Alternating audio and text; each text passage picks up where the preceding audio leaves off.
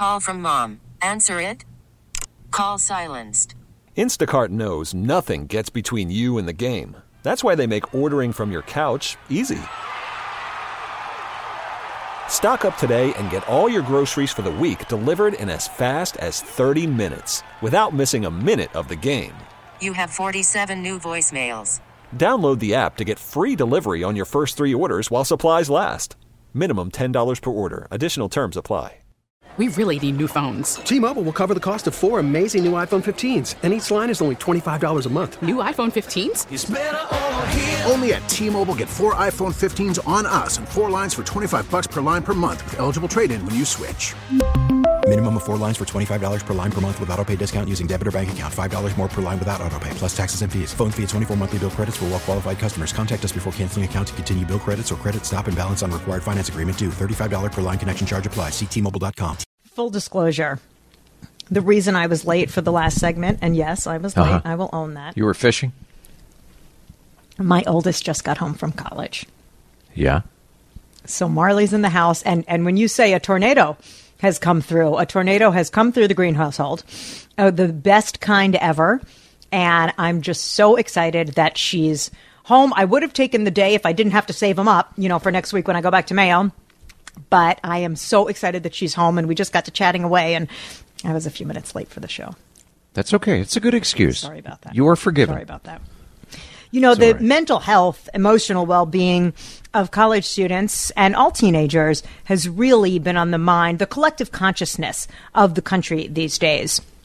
Often a stigma, there's a stigma still involved, especially with young men getting help for emotional crises or any kind of, emotional trauma that they are experiencing. And it's really important for all students to have a support system. I'm sure I check in with mine way too much, and I may not even be saying the right thing. I'm always like, how are you feeling emotionally? How are you doing? I'm just too obvious with it. Do you think you want to talk to somebody? Are you okay? I know I have cancer. Are you going to be okay? Is it too much stress? I'm sure I'm too overt, and maybe it is off-putting for them to say. I don't know, but that's why we're doing this next segment. Jessica Bryant is an education analyst with bestcolleges.com, and she is joining us with what to say and what not to say to college-age kids and how to talk about mental health. So, Jessica, we're so happy to have you on the phone. Thank you so much for having me. Well, look, I have a freshman in college, and her senior year was decimated because of COVID, of course, and all of these kids, no matter where they are in school, have had real strains on their education, on their social lives, and I believe they're probably experiencing a mental health crisis like we've never seen before. Is that where we are with the statistics? Is that accurate? It is accurate, but what a lot of people haven't realized is that it is not at all uncommon for college students to experience changes to their mental health when they start school, even prior to the pandemic.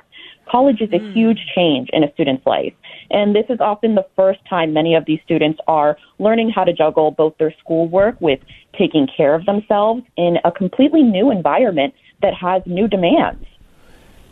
So there is a blog called How to Talk to Students About Mental Health, what to say to students who may be struggling. There's also what not to say. Let's start with the positive. I said, I'm just real honest with my kids. I'm like, are you okay emotionally? How are you?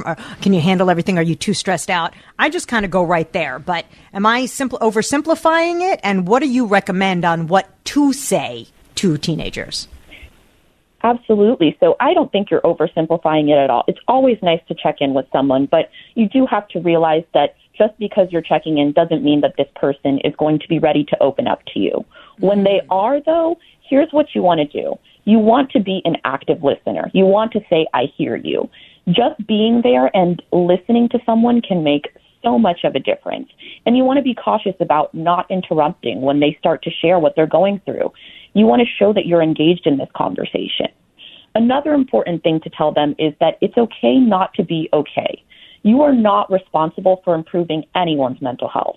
And I think as a parent, that's hard to hear because you want to fix things for them.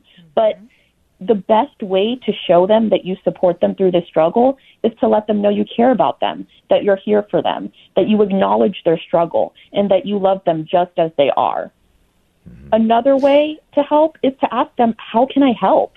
And something that I think a lot of people don't realize is that when it comes to mental health struggles, the help that you need might not always relate directly to the mental health struggles. When you're facing these challenges, things like grocery shopping, running errands, preparing food for yourself, they become a lot more difficult. And so you might need help doing those simple tasks just to get you through. And in turn, giving that help can really make a difference for someone. Hey, Jessica, this is Paul, and I'm so glad you stress listening. In this day and age where everybody has an opinion and everybody feels the need to share that opinion, sometimes emphatically, the most important thing we can do is listen. And yet, when you listen, I think many of us feel obligated to say something in response and try to help the situation. What shouldn't we be saying to college-age kids? So one of the first things you want to avoid saying is, I understand what you're going through. It's often natural for us to try to relate to someone when they open up about something deeply personal because we want to show them that they're not alone. But in doing that, we can often make false comparisons and cause that person to shut down because we're now diminishing their feelings and what they're going through. If you have genuinely experienced mental health issues of your own, like anxiety or depression, it can be valuable to share these things with a person who's opening up to you. But you still only want to do that after you've listened actively and intently to what they have to say.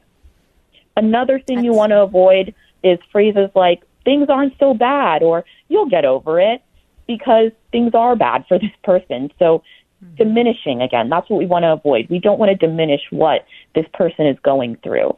We want to avoid giving that burst of positivity that we sometimes want to say that because we think they need it. Because in this moment, we don't know when their struggles are going to improve. I love having verbiage because, you know, when I really hear that when you're saying, I understand what you're going through. We think that is offering them comfort. Yeah, I know how you feel. I understand what you're going through. No, we don't. We don't understand how they feel. We never lived through a global pandemic. We didn't have the stressors that they have. And everyone is individualized, even if you have maybe suffered from depression. So I'm going to notch that one away. That's a really, really good one. Jessica, where can parents or anybody who's interested go for a little extra assistance on this? On bestcolleges.com, we have a lot of resources available for students, parents, professors, even peers. If you feel that someone is struggling with their mental health and you don't know what to say, you can visit our website, find all the resources there, and we have some really interesting mental health statistics that are going to be coming out very soon, so you'll want to keep an eye on that.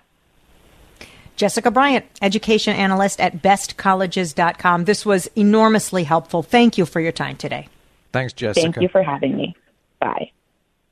Yeah, see, there is a wrong thing to say sometimes, Paul. You know, that's interesting and helpful to know what it is so you don't come out with that. And George, it's so tempting to say, well, you know, when I went to college, here's what I encountered and I got over it and here's how I coped with it. I think it is. Do you think it's harder for young people, not just college age, but 100%. Teenagers, harder? And take the pandemic out of it. Even without the pandemic, I would argue that it is more challenging. I mean, young people have online lives. They have their real lives. Mm-hmm. I just think it is more stressful, more distractions, more ways to get into trouble than I think even we had. And I'm glad I made most of my mistakes before the internet, and that there isn't an ongoing record of every mistake, every stupid thing I said online. I think it is harder. I think that we, you know, and a lot of times these kids put a lot of pressure on themselves, but they feel it from each other. You know, they feel it from social media, other people posting other things, so they think they have to keep up. There are different stressors that are happening today that we're not native, we're not technology native, so we'll never fully understand. So hopefully they can help their kids through it a little better than we can. This is the first generation of, non-native tech folks raising native tech folks. It's a different kind of struggle. Yeah, it is. All right. It really is. Yeah. T-Mobile has invested billions to light up America's largest 5G network, from big cities to small towns, including right here in yours. And great coverage is just the beginning. Right now, families and small businesses can save up to 20% versus AT&T and Verizon when they switch. Visit your local T-Mobile store today.